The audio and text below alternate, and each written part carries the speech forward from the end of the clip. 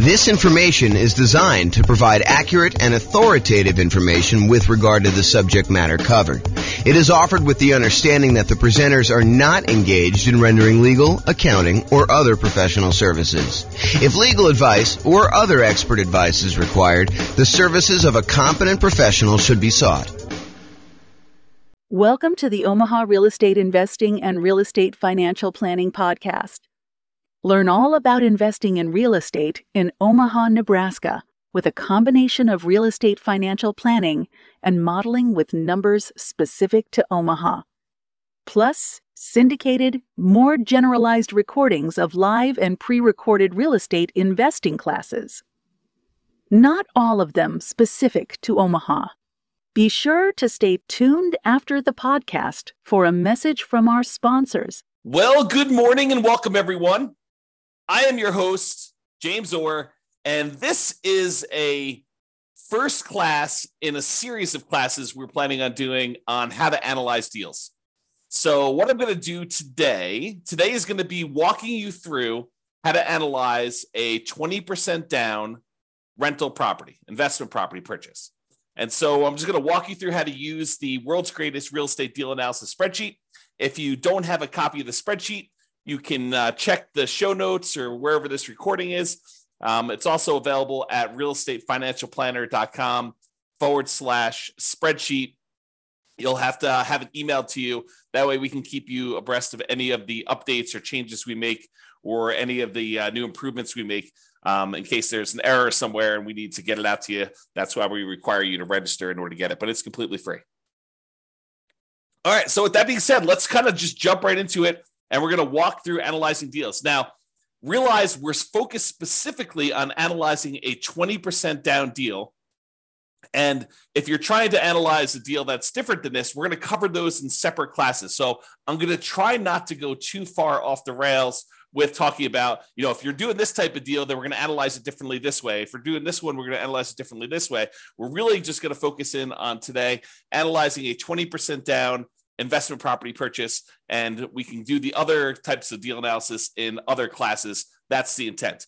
Also, it's not quite done yet, but by the time most of you will listen to this recording, because I'm going to do it well before it arrives on the podcast, but in the show notes, I'll have a link directly to a deal analysis example of a 20% down property in your city specifically. So I'll do all the analysis for the 300 cities. We'll have those posted to the website. So just go ahead and check the show notes and click on the link, and it will walk you through a web-based version of this spreadsheet using numbers from your particular market. And if you happen to be an expert in your market and you're like, James, your numbers are off a little bit here.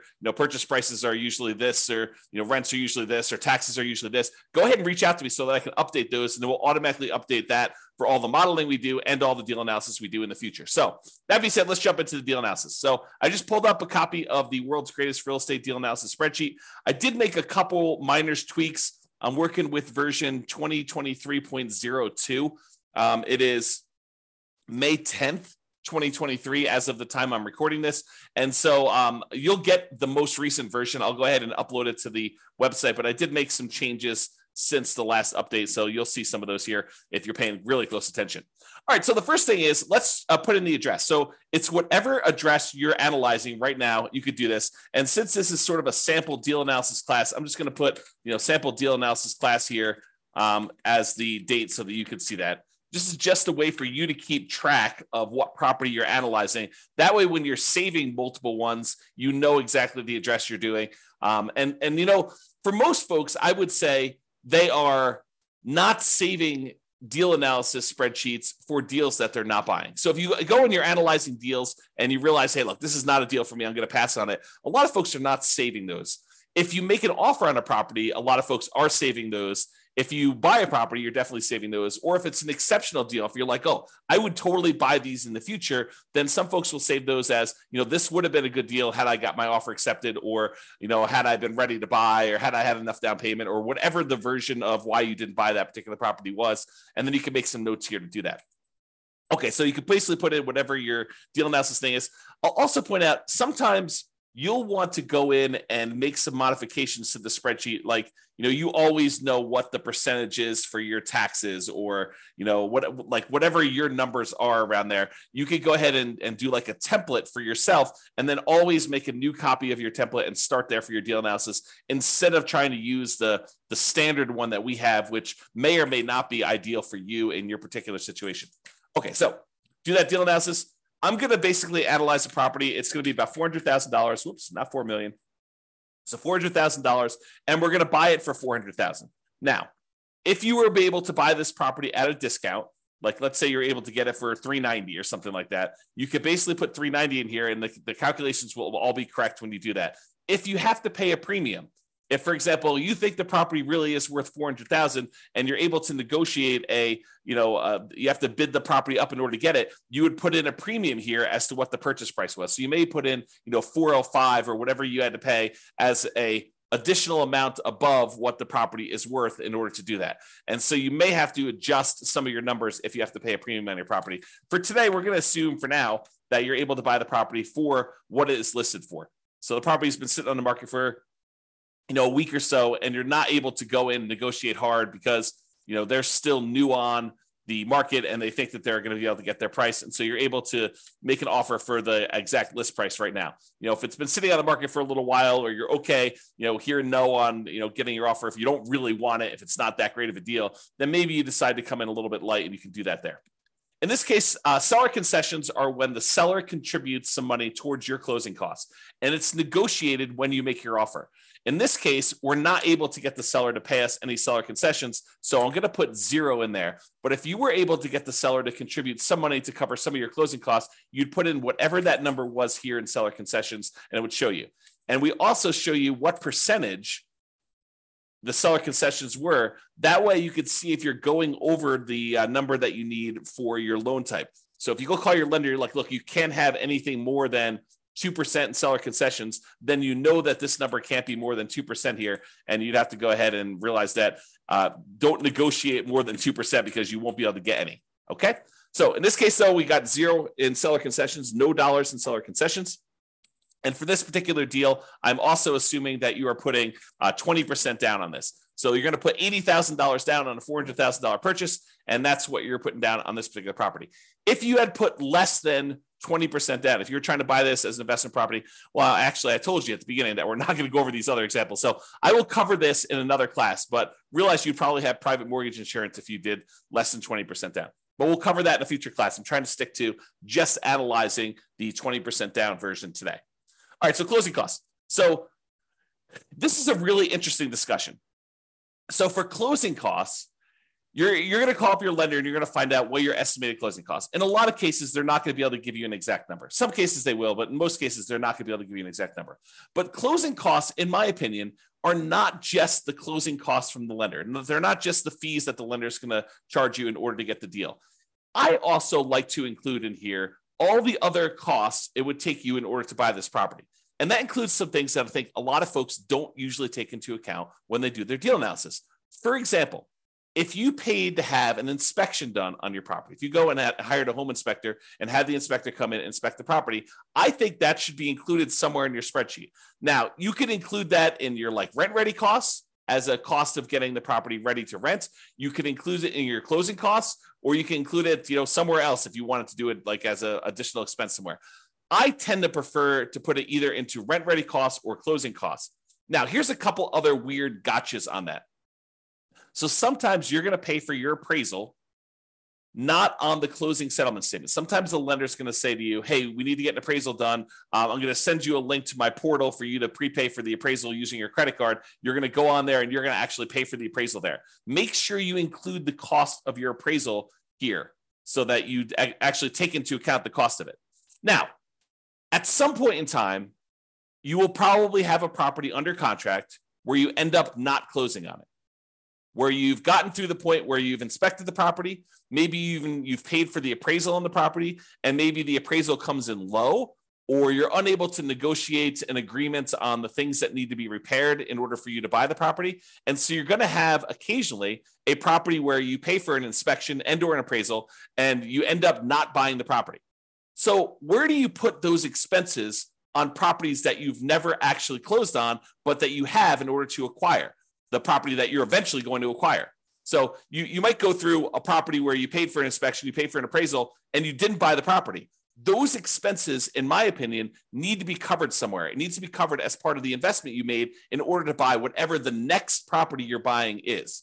So for me, I like to include any previous inspections and appraisals I had to get to the point where I'm buying the property that I'm currently on. So I sort of associate any inspections or any appraisals I have on properties that I'm about to buy the next property with, if that makes sense. Okay. So really the intention is, look, I had to go through this one property that I ended up not buying in order to be able to buy the property that I'm now currently buying. So I need to take into account those expenses there. And I would usually either put those into rent ready costs or to closing costs. Either one of them works. It's really just covering that expense somewhere so that you know exactly what you have into the deal.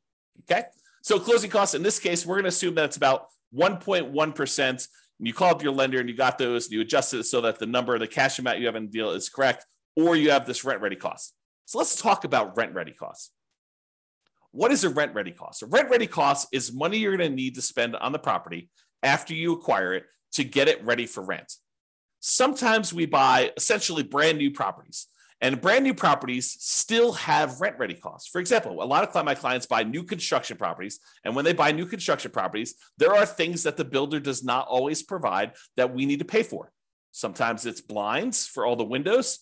Sometimes it is fencing for the property. Sometimes it's new appliances, like the builder decides not to include the refrigerator in their deal, or you choose not to pay for the refrigerator from the builder because there's a premium on it. And so you have to decide what you're going to do there. So even for new construction properties, there tend to be things you need to do on a property to get it ready for rent. And usually what we do is we look at the inspection report to get an idea of the things that we need to do to a property to make sure that it's ready to go. You're always going to get, when you get an inspection, you're going to get a list of the things that the inspector believes should be handled, should be addressed on the property. You will be able to negotiate some of those, some of the time, with some sellers to get them to cover those. In a lot of cases, though, you still want the deal and you're not willing to nickel and dime the seller because there's 3 other offers behind you, and the seller's gonna be like, I'm not doing anything. You were the high bid and we have 2 other offers behind you all above asking price. And so rather than spend the $3,000 to do the work that needs yours, there's someone behind you it's $500 less than where you are. And so they may choose to not do the repairs. Or you may choose, as part of your negotiation when you make your offer that, hey, look, I'm not going to ask you for all the small stuff. If there's something major that comes up on inspection, then we'll definitely have to discuss that. But if, the inspector says, look, you need to replace this broken faceplate on a light switch, I'm not going to ask you to do that. Right? That's part of your negotiation in order to get your offer accepted. So there are going to be things you're going to need to have done on a property. That's where you put that number in rent ready costs. You put all the expenses you need to do in order to get the property ready to rent in rent ready costs right here. And so, even if you're buying a brand new property, you're probably going to have at a minimum $1,000. So, to put $0 in here, I may have had, trying to think about this. I'm going to estimate because there's no way I could do it exactly, but maybe 3 properties in my entire career that had $0 in rent ready costs. And they were like the exceptional properties where someone lived in the property and every little thing was handled already on the property. It was in perfect condition, better than new, so good that you walk in, you're like, there's literally, I can't spend $1 in here. But that is so rare. In most cases, you're going to have some money that you need to spend on in order to have rent ready costs. Okay. So rent ready costs, you put them in there. Now, we're going to go down here in a second. We're going to look at different rents on this property. I'm going to show you what it looks like here. But this would add up if you had cumulative negative cash flow. So let's go ahead and assume for a second that you're only able to get, I don't know, let's call it $2,800 a month of rent on this property. Okay. So now you've got negative cash flow. You put in, we're estimating, it's not true, but we're estimating for this particular property that you have $2,800 a month in rent on it. And you can see from it that you have negative $329 per month in negative cash flow. So what then happens is this calculation, this is actually going to go calculate how much cumulative negative cash flow you have over the entire ownership period of the property. And if you want to see how we do that calculation, I'll go into overrides and we'll show you all what's going on here. So if we go look up the cumulative negative cash flow, just scrolling down until I find it. So here it shows you what the negative cash flow is per year on the property in the first year. So this is showing you that it's negative $3,948 in negative cash flow in the first year on the property. And you could also see here, this is the little spark line. The spark line shows you, the red dot shows you where it's negative, and then you can see where it eventually levels out and you have no negative cash flow on it. Okay, so first year, about negative $4,000. However, in year two, your mortgage payment stays the same, right? Your principal and interest part of your payment stays the same. Your taxes, they go up a little bit. Your insurance, that goes up a little bit. Your rent on the property goes up a little bit. And so a lot of the expenses on the property, which are tied to our estimate from rent, like vacancy and maintenance and property management, those all go up a little bit. But overall, your cash flow tends to improve because your rent goes up. Let's call it 3%, which is what I think we're using here. But your property, your principal and interest part of your payment remains fixed. And that's the largest part of your expense. So what tends to happen is your cash flow tends to improve over time. In this case, because we had negative cash flow to start with, it becomes less negative. If it was positive, it would become more positive. Okay. So in the first year, we had almost $4,000 negative cash flow, but in year two, we only had negative $3,310. And in year three, we only had negative $2,652. And in year four, we only had negative $1,975. And in year five, whatever it is, we had negative $1,277. In year, whatever this is now, six, negative $559. And then by the time we get to this year, year seven, we have $0 negative cash flow.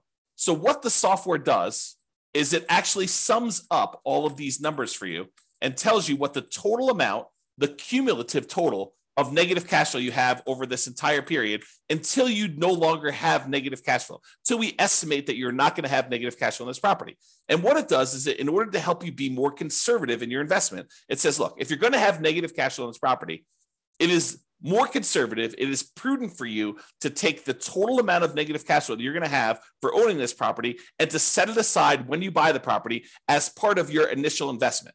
Why do I say it that way? Why do I say that your negative cash flow is part of your initial investment? Because what negative cash flow really is it's deferred down payment. And the easiest way for me to show you this is to show you what happens if you put down more. So we have 20% down right now. If I decide to put 25% down, you can see that the negative cash flow is less. Okay. If I put 30% down, the negative cash flow is less. If I put 35% down, then I have no negative cash flow. So really what negative cash flow is it's saying, look, if you had put 35% down, you wouldn't have negative cash flow at all when you bought this property. But because we're choosing to buy a property with less down payments, we're deferring the down payment that we could have put down up front. Now we're choosing to pay that over time in the form of negative cash flow. Another way of saying it is you could go find a better deal if you could find a better deal. But if you're saying, look, I've gone and I've looked at my marketplace, I've analyzed 100 deals, and this is what deals are in my current marketplace with this interest rate, even if I'm looking for the best deals. Sometimes that happens. You could choose to go to a different market. You could choose to apply some of the 88 strategies we have to improve cash flow. Or you could say, look, based on the criteria that I have, the deals that are available in my marketplace, the interest rate environment that we're in, the rents we're able to get, all of those things say, look, if I put 20% down on this deal, it's going to have negative cash flow. And so really what I have is deferred down payment in the amount of $13,721. Okay. Now, what I want to point out to you is it better for you to put the 20% down or to put aside or to put more down and not have the negative cash flow? So in this case, we would have to have $13,721 set aside to address any negative cash flow we had in a particular marketplace, because in this case, we chose to put 20% down. Okay. So it's $13,721. Let's call it $14,000 just to round up. So if we had put 25% down, we went from $80,000 down payment to $100,000 down payment, which means that we put an additional $20,000 down.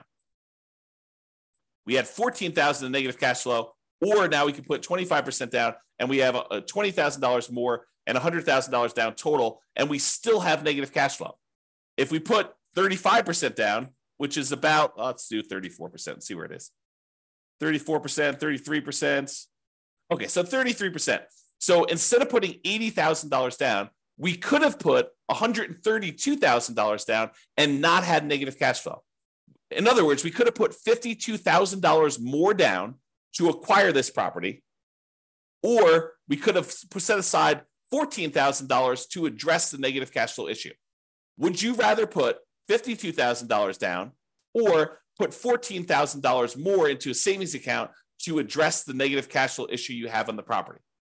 The choice is yours, right? Because you could have put $52,000 more down, or you could have put $14,000 aside in order to address the negative cash flow. That's the difference, right? That's the difference between putting it up as down payment or setting it aside as deferred down payment in the form of negative cash flow over time.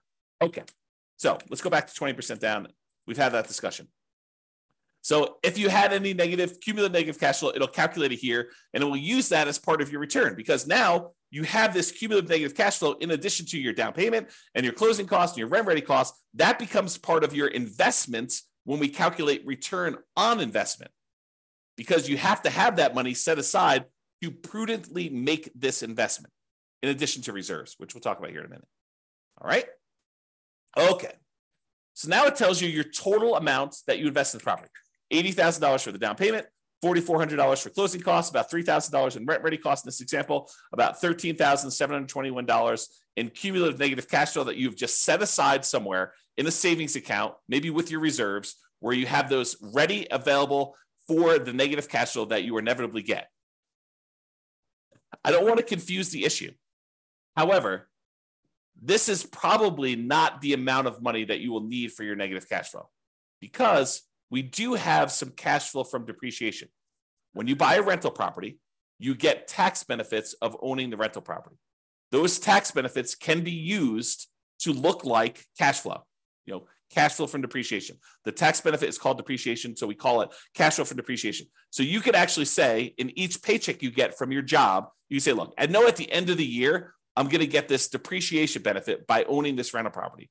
So instead of actually just waiting to the end of the year for my tax return to be done and getting a refund by overpaying my taxes, what I could do is I could go into my job, my employer, go to HR and tell them, look, I would like to make some adjustments to my exemptions because I know that I'm getting about this amount back on my taxes at the end of the year. So I can adjust my exemptions so that I get more in each paycheck that I could then use to address the negative cash flow on the rental property, or to supplement positive cash flow if you were getting positive cash flow. It doesn't have to be negative. So in this case, it shows you that using the below market rent that we just put in here for this example, that negative $329 in cash flow plus $206 in cash flow from depreciation, which we've estimated based on our effective income tax rate. So you have to put it in here to estimate it. It's based on your actual income tax rate. But in this case, we just use an estimate. You can put whatever your number is here. So now we're saying that $206 is expected to be cash flow from depreciation, negative $329 from cash flow. So really the total between these two is the sum of these, or negative 123.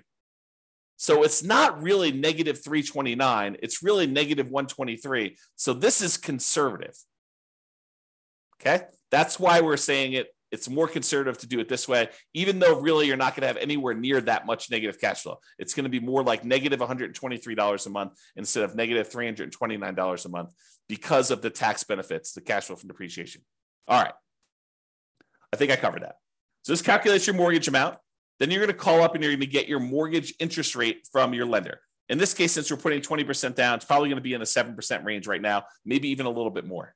All right. So that's going to adjust your cash flow a little bit too.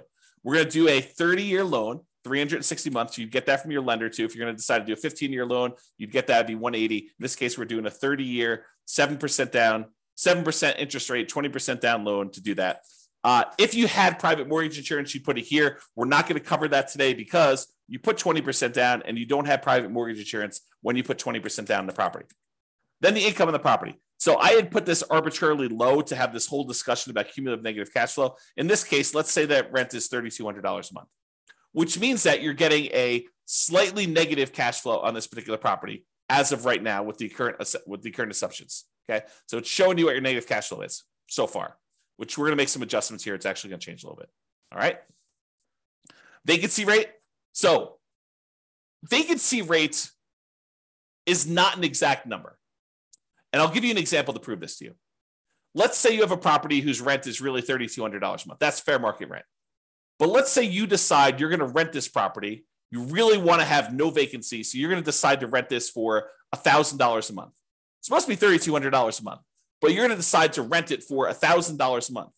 Are you going to have a lot of vacancy if you're advertising a property at $1,000 a month? Probably not. Your vacancy is going to be very, very, very, very low if you do that. What if you decide it's a $3,200 a month rental property that you're going to try to get $4,500 a month? Are you likely to have more vacancy then? Sure, you're trying to get above market rent to do that. So really, vacancy is a function of the rent that you charge. And rent is not exact either. In most cases, rent is a small range, right? No two properties are completely identical, and no two people are completely identical. And so rent tends to be this slight range. It could be really $3,100 to $3,300 or $3,000 to $3,400. So there's this range of what rents could actually be. And you might find that one of the things we recommend is you start 60 to 90 days ahead of your current tenant leaving the property. So 90 days before your current lease is up with your current tenant, you approach the tenant, you say, look, rents are going to be this if you renew. Are you going to renew? We need to know because we're going to start marketing the property and we want to get our next tenant lined up before you move out. And so they're like, I don't know what I'm going to do. I'm going to make a decision. So usually within a week or so, they tell you what they're going to do. I plan on renewing. And either they renew and you don't need to worry about anything, or they tell you we're planning on moving out. Great, you're moving out. Now what you do is you go start marketing your property for rent. And what we tend to do is we start at a much higher rent than we think we can get. We're sort of testing the market because we have 60 to 90 days left before we have to find a tenant. So we start at this higher price. We see if we get any calls. You don't get any calls, we drop it a little bit and we keep marketing. Don't get any calls, we drop it a little bit, keep marketing. We start getting one or two calls. Okay, we drop it a little bit until we're finding that sweet spot of testing the higher rent. That way we get the highest possible rent we can get by starting early and testing high price. That's how you do it. So if you do that, if you're starting 60 to 90 days ahead of time and you're testing your rent and you're coming down after marketing it for a week or so, then you should have, over a long period of time, on any given rental period, it could be higher than this, but over a long period of time, your vacancy rate should be about 3%. You can choose to change your dynamics, try to get a higher rent, not start 60 to 90 days ahead of time, and you could have a higher vacancy rate. Or you could say, I'm going to price it as to whatever I believe the market rent is, plus a little premium, start really early, and make it such that vacancy is about 3%. So vacancy is a number that you can't just ask somebody what the vacancy is in a marketplace, because your marketing strategy, your rents, your ability to persuade somebody, your salesmanship, and when talking to a tenant on the phone and getting to the property, and how well you maintain your property are all factors in what your own personal vacancy rate will be. Sure, you can use the vacancy rate for a market as a guide as to what we're seeing, but that should help you adjust your other metrics too, not just vacancy. Okay, so I'm going to use 3%. But really, vacancy is a number that you said. I think somewhere between 3 and 5 seems really reasonable for most folks. Property taxes. So for property taxes, you're going to actually look in the MLS or the county's records. You're going to get the property taxes for this particular property.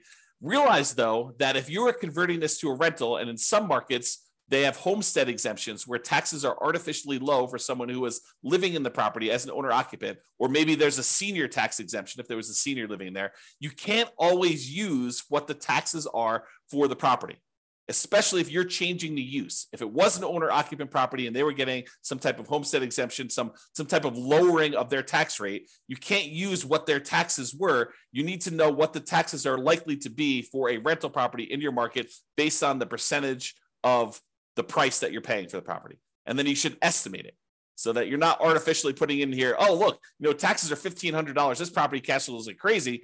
But really, when you buy the property, as soon as they reassess the property and they adjust it for you being a non-owner occupant investor owning the property, they're going to go up to $3,000 a year. You can't do it that way. You need to adjust it yourself so that you can estimate what the property taxes are going to be for you in your particular situation. Okay. So you can't just look it up and put it in here. You need to think about it. You need to make sure that it makes sense for you. All right. Property insurance. You're going to call up your insurance agent. You're going to get a quote for a property. Usually what we do is we get a quote for a property like this. We're looking at, in this case, $400,000 properties. So you're going to talk to your insurance agent and say, look, I'm looking at properties between $350,000 and $450,000. They got these types of characteristics. what is a property insurance quote that I could use for those? And what would it be if it was on the low end, the 350,000 side, or what would it be if it's on the high end of the 450,000 side? And you're going to get an estimate from them. Now, if you decide you're going to pursue this property, like you're about to write an offer, or you are, under contract to buy the property and you're in your due diligence period, this is when you firm up your numbers. You're not calling, in most cases, you're not calling your insurance agent every time you're analyzing a deal. You're not making, 15 calls a day to your insurance agent to get 15 quotes on 15 properties that you're really not super serious about buying. You're just analyzing them to find out if it's a deal you should pursue or not. So you're getting estimates, you're using those. And then once we decide to move forward with the property, either before we make an offer, if you're a little bit less sure about insurance and stuff like that, or in most cases, when you're a little bit more sure and certain and you've got some experience, it's usually during your due diligence period after you've put the property under contract. Okay. So you're going to estimate that. This is actually a little bit low. I'm going to put it up here. We'll say it's $1,800. In fact, that may even be a little low, depending on the insurance policy you get and how much of the risk you're taking on yourself. We did a whole class on insurance, which we'll probably do another one where we talk about like how your insurance rates can change based on your situation, how much risk you're willing to take on yourself and your premiums. Okay. In this case, there's no HOA. So we got that. So we're down to negative $41 in cash flow. If you have any utilities that you're paying as a landlord, you put those in here. If you have any other expenses you're paying here for the property, like snow removal or something else that you're paying for, you could put those in there as other expenses. Maintenance on the property. So I separate out maintenance and capital expenses. We have a whole class on how to calculate what number you should put in for CapEx. Some people choose to include it in maintenance, but you'll get a feel for this over time. But part of it is you need to look at the dollar amount that you're doing and make sure that the percentage makes sense to you. So if you figure out, what the maintenance you expect to have on the property, how many on average, plumber calls and electrician calls based on the condition and the age of the property, the effective age of the property. You'd want to estimate this, carpet replacement or flooring replacement on a property between tenant turns, how often that's going to happen. You can estimate all this for maintenance and make sure that your number makes sense there. I'm going to use 10% for this case. I think that's in the ballpark for a lot of properties, especially newer properties. However, if you've got a much older property, this number could be twice that. So just realize that, that this could be a wide-ranging number depending on the quality of your property, and realize that you need to adjust for that. The capital expense number, when you go through the capital expense worksheet, you'll see that this number is usually pretty significant because you should be setting aside money for that roof. It's coming. You're going to need to replace the roof at some point. That you're going to need to replace the furnace. You're going to need to replace the air conditioner. So you got a budget for these things. Those are examples of capital expenses that are coming. And the life cycle of these things generally. And so you could say, look, roofs last about 20 years in my marketplace or whatever it is normal in your marketplace. And so you need to take the price of a roof, adjust for inflation out into the future and say, it's 10 years old now, so I only got 10 more years left on it. Or it's brand new, I got about 20 years left on it, and adjust the price you're paying 20 years in the future with some inflation in there and calculate what you need to set aside. That's the whole CapEx class. Go watch that one for details on how to get this number. All right. And then management. In this case, if we had a professional property manager and they were charging us 10% of gross rents, this would be negative $41 a month. In this particular case, I'm going to say you're managing it yourself, and that significantly changes the cash flow numbers. We went from being negative $41 a month to now we are positive $269 a month, and we no longer have that cumulative negative cash flow thing either because we decided to self-manage. If you're going to hire a professional property manager, put this in here. If you're going to say, look, I actually have some hard costs of doing property management. I need signs, I need lockboxes, I need all that stuff. And you want to set aside a certain number in here. Maybe you decide to put in, not 0.5 there, 0.005. Hey, look, I need to set aside probably that's even a little high. Let's do 3.5. So I'm going to set aside, about $130 a month to cover my hard costs of having to manage this property, printing statements, mailing things, the software I use to manage my own properties, the signs, the lock boxes, all that other stuff. I'm going to put a hard cost in here to kind of account for my management costs. I think that's reasonable. If you're going to actually hire a professional property manager, a lot of those costs are going to be covered by them and you can put in the full number. Some people will choose to put 0 in here. I think that's less than ideal, but you should probably put something in there even for your own costs. All right. Then we estimate what the land is worth because when we calculate depreciation, we cannot calculate the value of the land when we calculate our depreciation, it's only the value of the building. So we estimate what the land is. A lot of times you can get this from your CPA, or if you go onto the county website, sometimes they'll tell you what the value of the land is estimated at, and you can then use that as a defensible position for putting in what the land value is, and you can use the rest of your purchase price as the value of the property, which we do automatically in the spreadsheet. So put in whatever land value is. It shows you what the dollar is. If this is a residential property, which if you're renting to people, it probably is. If it's commercial, you put in C here, and that would adjust your depreciation period. In this case, we're using R. And then whatever your estimated effective income tax rate, again, we're estimating your tax benefits. This is not intended to do your taxes for you and tell you what your tax rate is and then be able to show you that. So estimate what your effective income tax rate is. Go look at your last year's tax return and go ahead and use that. As if you don't know, go ahead and do it that way. And then you can put in a number here. I think 20% is probably a pretty good number for some folks. I mean, not everybody, but you can do that. All right. So that being said, you put in all your numbers. Now we're ready to do some analysis. We look over here and we can see a bunch of stuff. For the sake of time, because we're running, I don't know, relatively short on time for what I hope to do, I may not cover all the different things. I'll try to go through as many as I can, but we'll kind of see where we end up. So the first thing a lot of folks like to look at is this cash flow one. And we've been talking a little bit about it when we talked about that cumulative negative cash flow thing. But this shows you three numbers. It shows you your monthly cash flow on a property, how much money you're making after all expenses on the property, your monthly cash flow. And it shows you that number right here, $269 a month. It also shows you your estimated cash flow from depreciation, that tax benefit you get by owning this rental property. And then it sums up these two numbers and shows you what we call true cash flow. True cash flow is simply the sum of your monthly cash flow on the property plus the tax benefits you get by owning that property, the cash flow you'd get from depreciation. It is the true cash flow you would get by owning the rental property. And that happens to be $475 a month if you bought this property with 20% down, okay? Then it uses some of these numbers and some of the other calculations, and we look at what our return is in dollars for the first year. So if you want to see the first year, if we just look at the raw returns, we're making about $12,000 from appreciation. The tendency for property values to go up, we're estimating a 3% appreciation rate. And so we're making about $12,000 from appreciation. Now, this is true whether we are just looking at the dollars for not including reserves, and if we're including 6 months of reserves, or if we're including 12 months of reserves. That's what these three different ones are. This is the total return you're getting in dollars if you have no reserves at all. This is the return in dollars if you have 6 months of reserves, and this is the return in dollars if you have 12 months of reserves. And so it shows you the difference in returns for those calculations. Appreciation is the same for all three, okay? Then cash flow shows you have $3,229 per year in cash flow by buying this property, and that's the same for all three. Then how much you're paying down on the loan, your debt pay down, that's the red bar. $3,251 is how much you're paying down on the loan in the first year on this property. And that's the same. And then that cash flow from depreciation, this number times 12, basically. And it shows you it's $2,473. That's your cash flow from depreciation. Then you have no reserves in the first one, so there's no gray bar, but there is a small gray bar here showing you what the return you're earning on the 6 months of reserves that you set aside.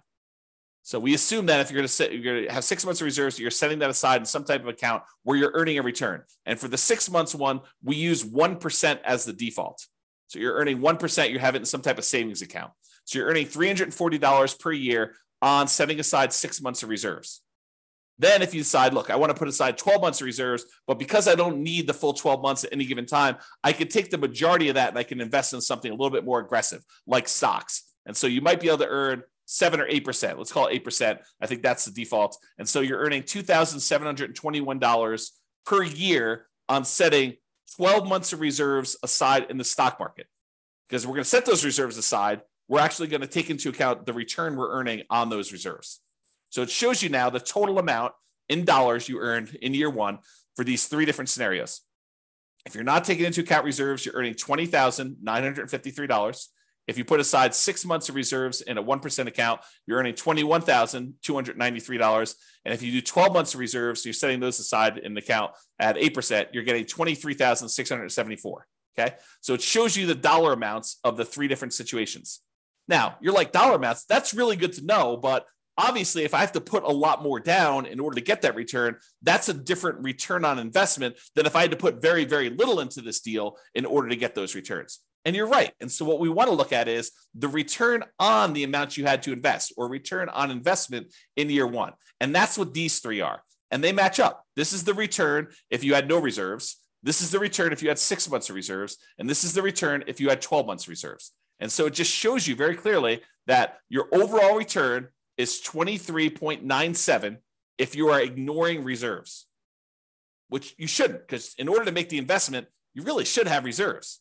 So this does take that into account. It calculates now what your return is if you set aside 6 months of reserves and this total cost to close. Okay. So 20.39% is your overall return. And it shows you what the breakdown is. It shows you that, look, you're earning 11.49 from appreciation. 3.09 is your cash on cash return. 3.11 is the amount of return you're earning from paying down on the debt. 2.37 is the amount you're earning from your cash flow from depreciation. And then I can't even read that. 2 point something, or maybe it's 0.33 for your return from your reserves. And then your total amount is at top. Okay. And then this is the return if you put 12 months in. It's 19.5. So the dollar amount you earned by having 6 months or 12 months of reserves actually increased the more you put aside in reserves. But now the return you're getting on the investment, which includes the reserves in the denominator, actually goes down.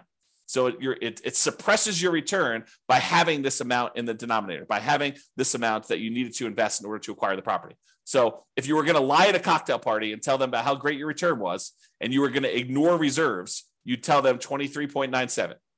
But that's not true, right? Because in order to invest in this property, you really do need to have reserves. So really, if you set aside 6 months of reserves and you were earning 1% on that, that'd be 20.39.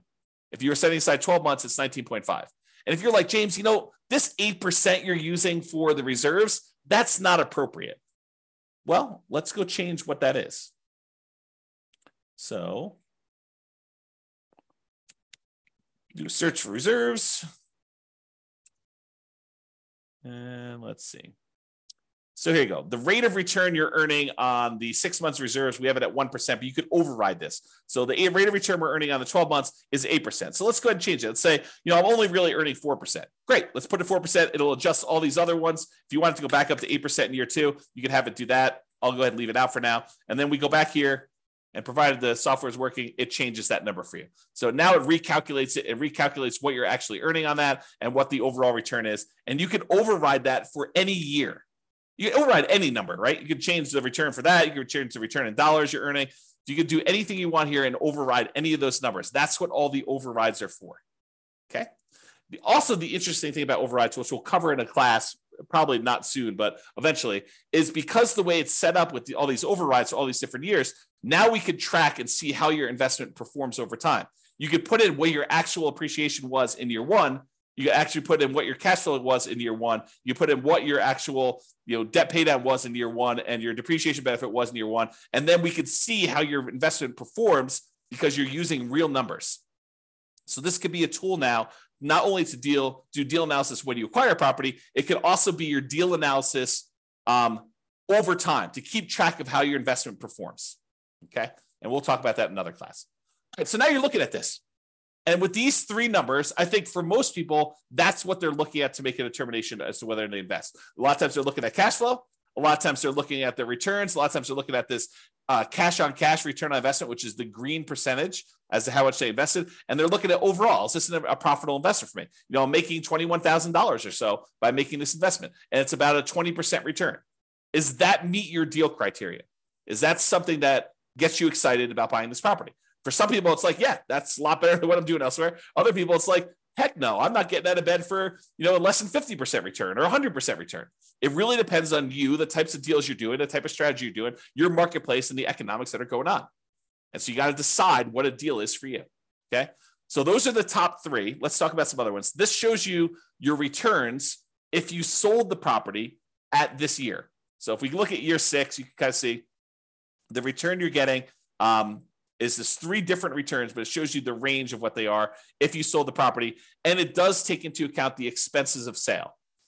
Your real estate commission going out, your share of closing costs when you sell a property, your depreciation recapture tax, and your capital gains tax rate. So it does take those into account when it calculates your returns when sold. It shows you a simple annualized return on investment number, a compounding return on investment number, or compounding annual growth rate is another way of looking at that, or the internal rate of return if you like those. So it has all three flavors of your return, depending on which one you like, and you can see what the overall return is. And you can see how those diverge over time and what they end up being. Now, you're like, hey, what are you using for the real estate commission going out? Because I'm an agent, I'm only paying half, or, I don't have, I'm not going to have depreciation recapture tax or capital gains tax because of this situation, do 1031 or whatever. Well, we've got the ability to override those as well, right? So you can go look at what those are, and you can say, look, I'm only going to have a real estate license for the next 5 years. So for the next 5 years, it's going to be, 3%. And then after those 5 years, then it's going to go back up to 6%. You can adjust those, and the software will then go do that math for you and show you how it affects your return by doing all that. Okay, so that's why it's designed to do the overrides the way it is. All right, but for now, it's going to be normal. All right, so you next see all those returns. If you're a cap rate person, you're like, look, James, all this cash on cash is really nice, but I'm really a cap rate guy or gal. I want to see what cap rate is. Great, here's your cap rate. So it shows you cap rate over the first 5 years. It is the gray bar here, 7.19, 7.41, 7.63, 7.86, or 8.1. And this green one is your cash on cash return on investment. And some people like to look at the differences between those. So they're plotted on the same chart for you if you want to do that. These are the same numbers that are here though, right? So we're showing you the numbers for this return on investment number without the reserves. Okay. So these are more traditional non-reserve based calculations of these. Okay. Now, return on true net equity. So this brings up a discussion about what true net equity is. So true net equity is the amount of equity you would get if you sold the property and walked away. This is after your closing costs, after the real estate commissions, after capital gains taxes, and after your depreciation recapture taxes. Because when you sell a property, you don't get the difference between sale price and the amount you owe. That is, while we call that equity, that's not a real number. It's an imaginary number. Because if you were to go to sell that property, well, you're going to take a little off the top for your real estate commissions. They're going to take a little bit for closing costs. They're going to take a little bit for, your capital gains taxes, and they're going to take a little bit for depreciation recapture. So really what you're left over with is a much smaller number. That's true net equity. It's the amount you walk away with after all those expenses of sale. And if you're thinking about it, don't you want to know what the return you're earning is, how much appreciation you earn on that amount that you're going to walk away with? Because if you were going to go sell this property, you'd want to know what return you need to beat with that new investment. And so we want to know what the return we're earning on the small amount that's going to remain when we sell the property. And so this shows you all of your returns for appreciation, cash flow, debt pay down, and depreciation, the cash flow from depreciation. And then it shows you the total of all these. So your total return on true net equity in the beginning is pushing, 34% and change. Okay. But over time, your return on true net equity typically goes down because your equity tends to grow, and the returns, even though some of them grow, some of them stay the same, but the returns tend to grow slower than your equity does. And so what happens is it tends to, over time, your return on true net equity tends to decline over time for most of the returns. We'll cover that in another class. Okay. All right. Then these are really easy to cover. I might actually get through this. So these are really easy to cover gross potential income, your gross operating income, your operating expenses, and your NOI, your net operating income. It just shows you your key metrics for year one. If ever you want to see these for any of the other years, it calculates all of them here. So you can go see what right here. Monthly gross potential income shows you that. Monthly gross operating income, annual gross potential and annual gross operating income. Then it calculates a whole bunch of expenses on here, shows you your annual operating expenses and your net operating income on all these. And so you can go look at them. And if you wanted to override any, if you're like, hey, look, my net operating income in year two was this, you can go ahead and use any of the overrides for any of these numbers, honestly. I basically made everything overrideable so that you could override whatever you want. All right, so it does all those. Then your annual non-loan expenses, how much you're putting aside for vacancy, how much you're losing for vacancy, really. Property taxes, what you're paying for that.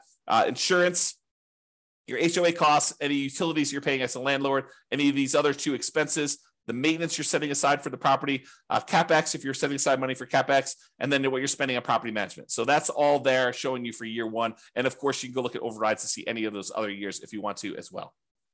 And then finally, this equities and cost to access equity. So ignore the dotted lines for a second and just look at the solid lines that are going up to the right. The darker section is your true net equity. It's that one we discussed over here. It's the amount of money you get when you walk away after sale, after taking into account real estate commissions, closing costs, capital gains taxes, and depreciation recapture tax. So it shows you how much dollar amount you'd have for that. So looking over here on the left side, you can see the dollar amount. It's about, I don't know, whatever this is, $60,000 for the amount of money you'd have in your equity, your true net equity. And that tends to increase over time. Now realize your cash out refi equity is how much money you could do a cash out refinance for a loan. And that usually is up to a maximum of 75% loan to value. You can adjust that percentage here. I forget where it is, but you can do a search for it and find it. But it's basically 75%. It's 75% loan to value. So if you did you could go to 85% loan to value on that one. It's going to change this chart and show you now your numbers are much higher. Okay.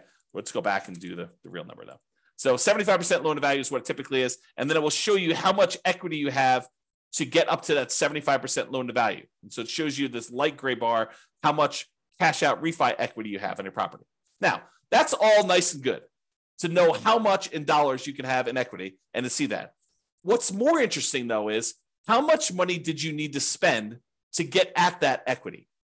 What is the cost to access that equity?